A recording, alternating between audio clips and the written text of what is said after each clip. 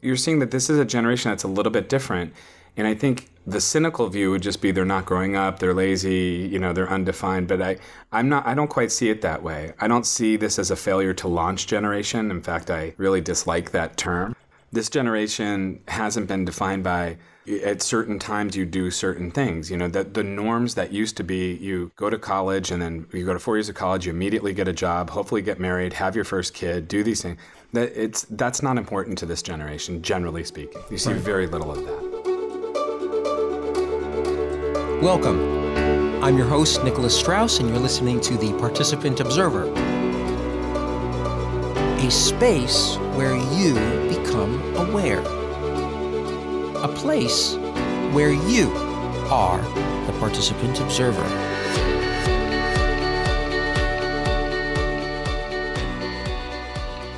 Well, I'm sitting with Danny Conroy, and I noticed that one of your colleagues called you dude. Yeah. Wow. Yeah. Right. We try to have some fun. Well, it's not the most formal situation. It's probably from working with young adults for long enough that it's a way for me to never have to really completely grow up. I guess that's another way of looking at it. Yeah. Well, I like that. Yeah. Well, I think that would make you a good spokesperson for the millennial generation then, because actually one of the defining traits of the millennial generation seems to be this aspect of not growing up. Now, I don't like looking at it in a negative way, so I get a little bit of reaction using the word not, but in a way that does depict it. There's a certain not growing up that's going on for a number of reasons, right? Mm-hmm. Political, economical. It's complicated. I think during the time that this generation has come to age, more research on the brain has been done. They're seeing that the brain is developing to 25, 26 years old. Some say that the way the brain's growing even in the 20s is, in some cases, as rapid as the development in early childhood.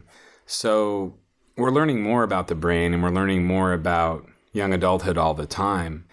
And this is the first generation, when you think about it, that hasn't had a lot of the decisions made for them in terms of what the path should look like. Right.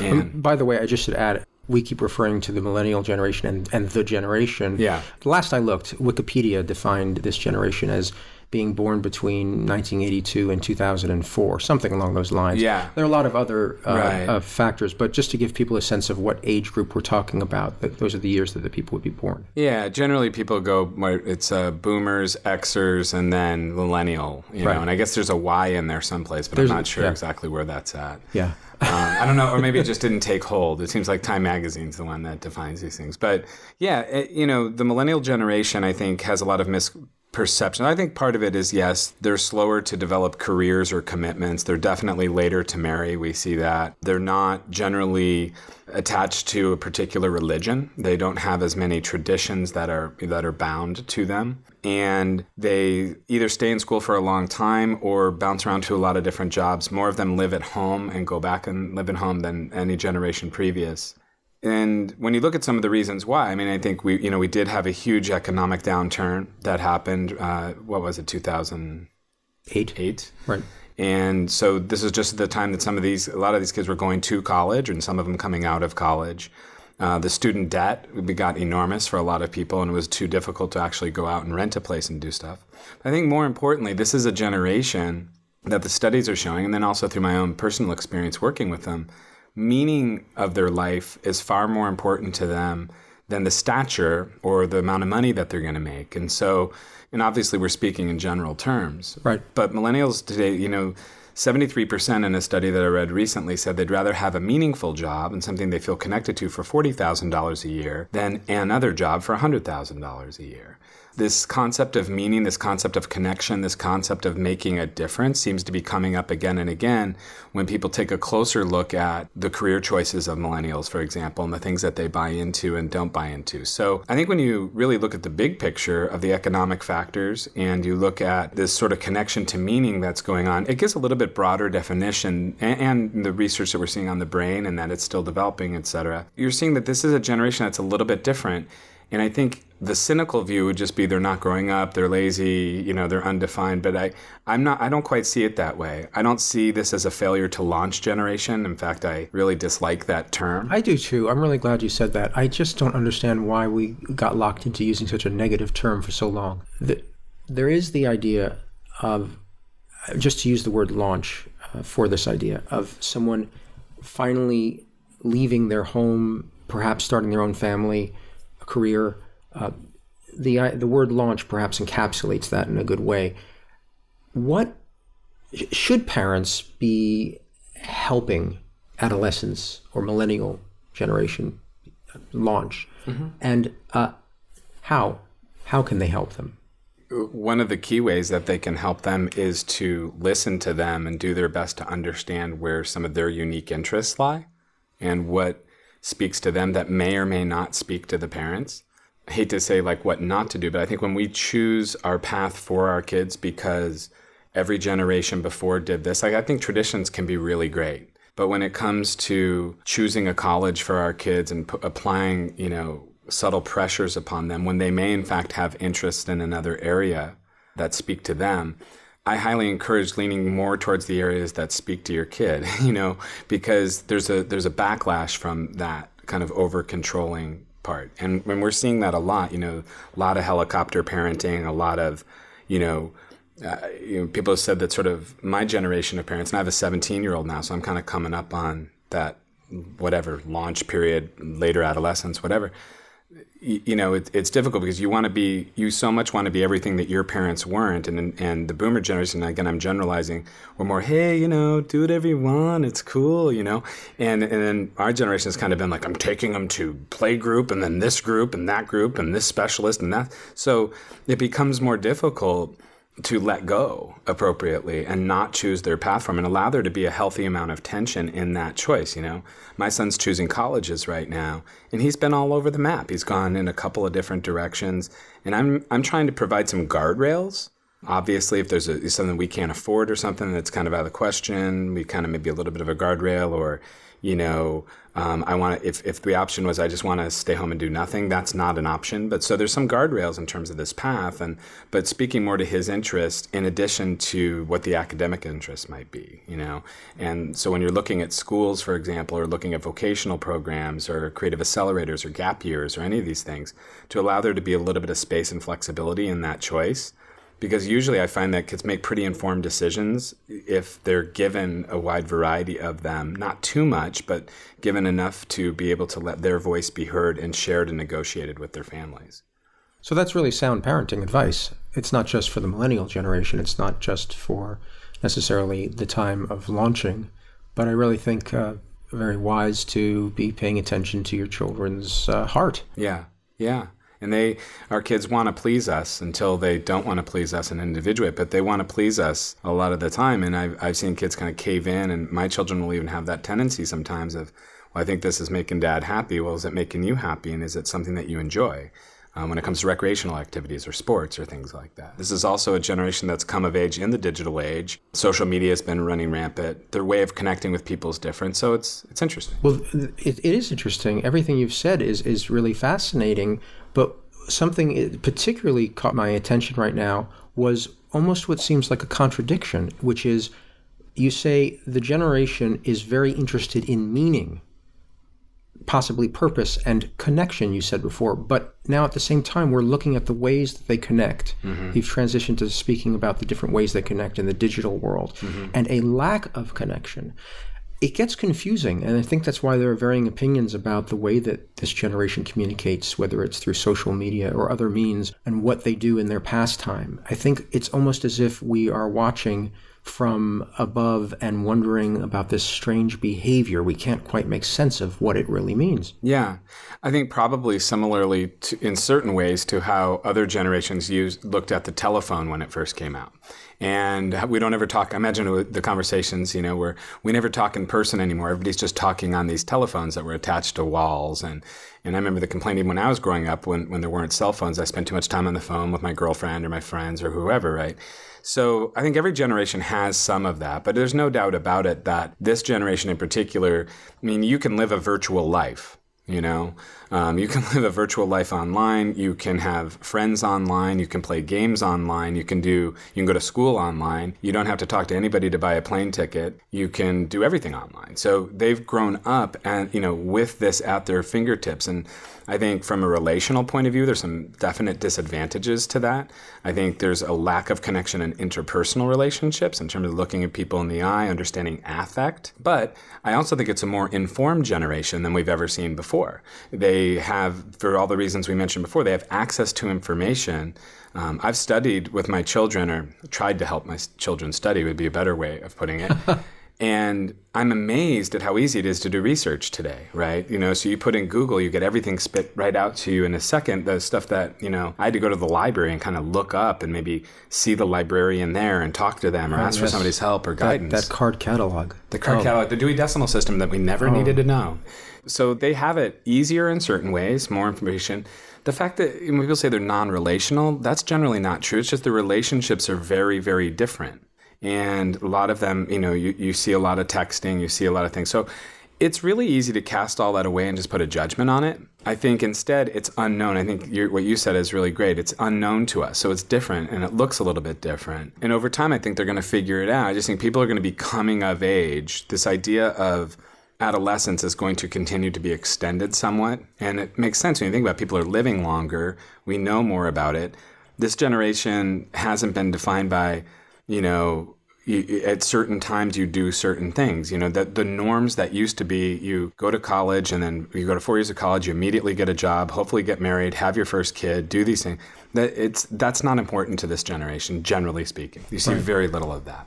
And I suppose there's a real challenge for the parents to adapt, right? Because they're coming from a different type of background in which those achievements that you just spoke about were meant to be achieved at a certain time. Yeah. And so they're looking at their child coming up and wondering, hey, is something wrong? I mean, I doubt many parents are thinking about an evolutionary change going on. Right. No, they're thinking, shouldn't they be out of the house? Shouldn't this be happening? Shouldn't they have a job? Shouldn't they be more connected? But I mean, I've worked with, talked to, been friends with, people who were valedictorians at Harvard and got out of Harvard for a year and had no clue what to do. Were working other types of jobs in restaurants and so forth because they didn't have this connection. Now, they had the ability to go get hired anywhere. They were recruited coming out of Harvard, and jobs on Wall Street, jobs in different places. And for the people that I've known in this area, it didn't stick with them. They were not seduced into the traditional role. Well, you're making good money, now you're on the path and you're doing that. Again, this question of meaning comes up, right? So what is it that I connect to? What is it that I feel like can make a difference? So that variable, and we're seeing that in the studies, that variable of meaning being important to the work, it's going to be very interesting. It's going to be very interesting to see how this generation comes into the workplace eventually, what kinds of things they're going to be creating. They've got a lot of entrepreneurs already. You have a lot of these people running tech companies and doing things. So it's pretty easy to put one sort of foul swoop on it because they're not getting married as quickly, because they're not engaging in a career as quickly, that they're somehow behind. Time will tell. We'll see. How satisfying will their lives be? Are they going to be avoiding middle-age crises like other people have had and questioning their own identities? I don't know. I choose to look at it more positively, and I think that's what you're getting at too. I think that they are adapting to the changes that are happening to us as a race, as the human race. That our life expectancy is extending, and on top of that, we are learning so much about parenting and so much about families, and we are choosing to be parents at later ages. All kinds of changes that are extending the life stages as they were, and I think it's a positive. I think, why not go through it slower, right? We have one life.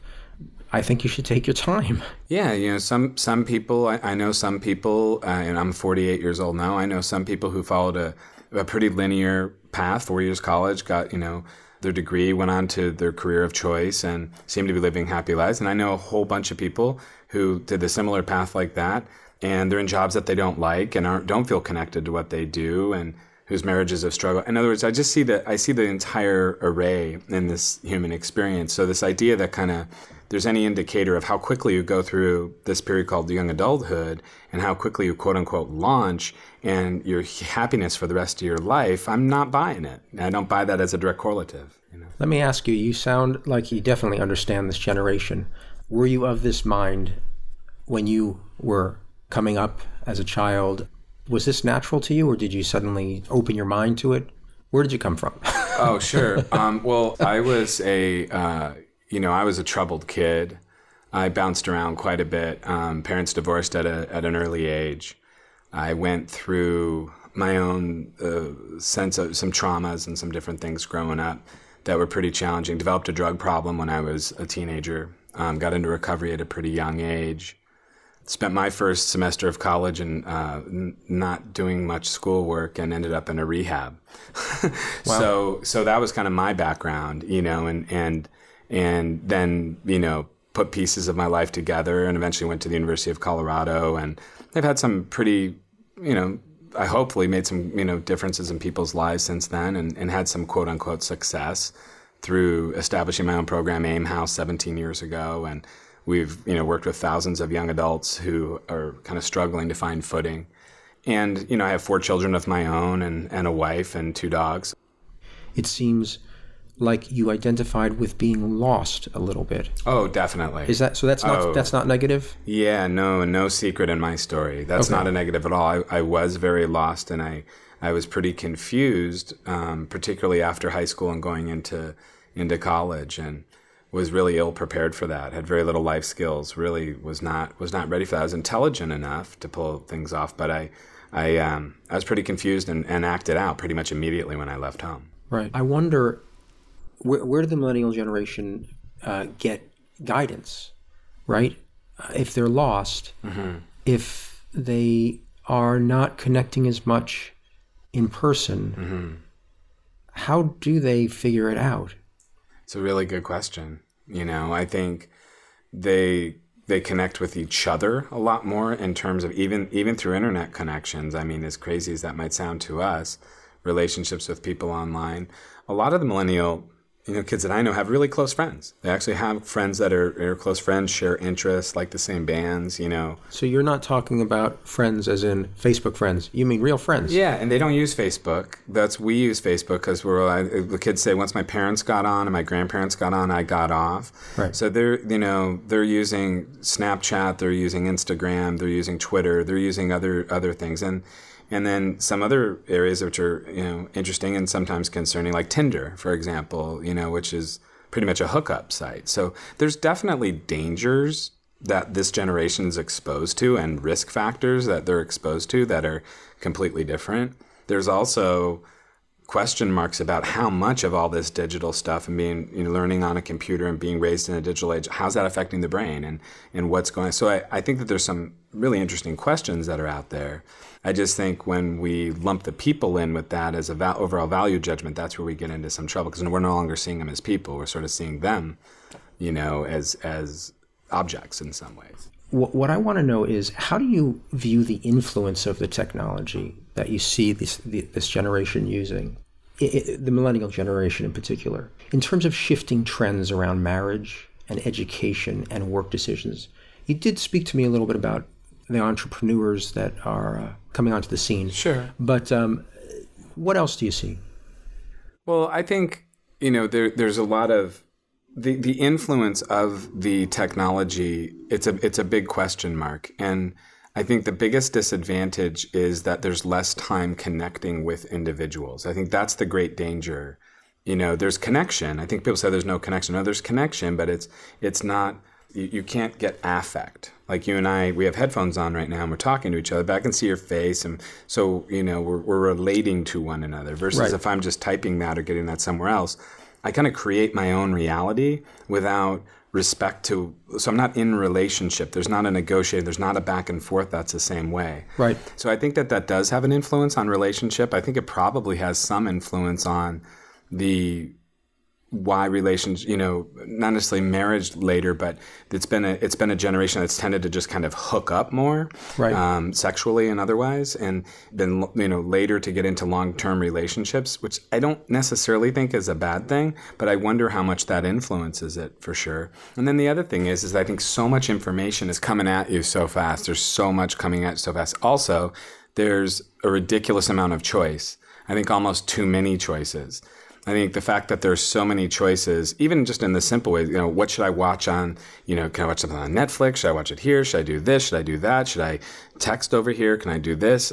Should I order in food? I mean, all of this coming like right there, I start to wonder, is our delayed gratification skills, being, we're seeing that, like a lot of kids who come into our program, for example, they're really impatient. Like it's very difficult. They're used to getting things in a push of a button. So there's not this sense that, we need to wait in line to get into the venue to go to the basketball game. Like we wait here and you talk and you have a relationship, or car rides can be incredibly boring, quote unquote, if you're not on your device. So I definitely have concerns about that. And I have concerns about how much information is available to kids and other people at a young age. Even as much as you try to safeguard it, it's all out there and available, and it comes at a pretty rapid pace. So I do wonder sometimes, given that there's so much choice, if that's actually making it more difficult for this generation to make choices. There's such an abundance that we've kind of been calling the tyranny of choice. There's so much of it that it becomes really difficult to discern what are important choices and what are sort of extraneous choices. A lot of this is really very interesting, and clearly, we are both feeling that there's a question mark. There's going to be a big question mark, and we really won't know for a while. But there's so many questions to be answered, and so many things that I don't think we can observe right now, which is why it's going to take time. Yeah. Some of those things could be how we might evolve in terms of our brain further. So if we are not connecting with each other in person as much, there are certain sensory mechanisms that are not being used as much. That's right. So I agree. What will happen with that? Right. Will we become more dependent on our nearsightedness? Yeah, and in our evolution, does that fall off like fins? Like do you slowly lose the ability to adapt over generations to those things? I mean, there are some big questions and big concerns. I think what I try to say though is like it's just not to. My hope is that we don't put a broad stroke on it that it's all bad. So that means the whole generation is doomed because of this. And I don't think that that's true, but I think that there are definitely question marks. I think you raise a good point. Well, perhaps it's our opposition to their adolescent quality. Yeah. In other words, as the adults, the older generation, we're looking at them and somehow feeling like, it's Beatlemania again. Good Lord, as you said before, the telephone on the wall. What are you doing? Right. Right. Or the 60s, everybody was smoking pot. The boomers were going to be a disaster because everybody was dropping acid and everybody was smoking pot, and they're going to be horrible. And that generation took on its own identity and is now, in the latter part of their years, and some wonderful achievements from the boomer generations. The Xers, the same thing. We were kind of deemed as not caring, apathetic, grungy, whatever. Every generation coming up kind of gets a little bit of this knock.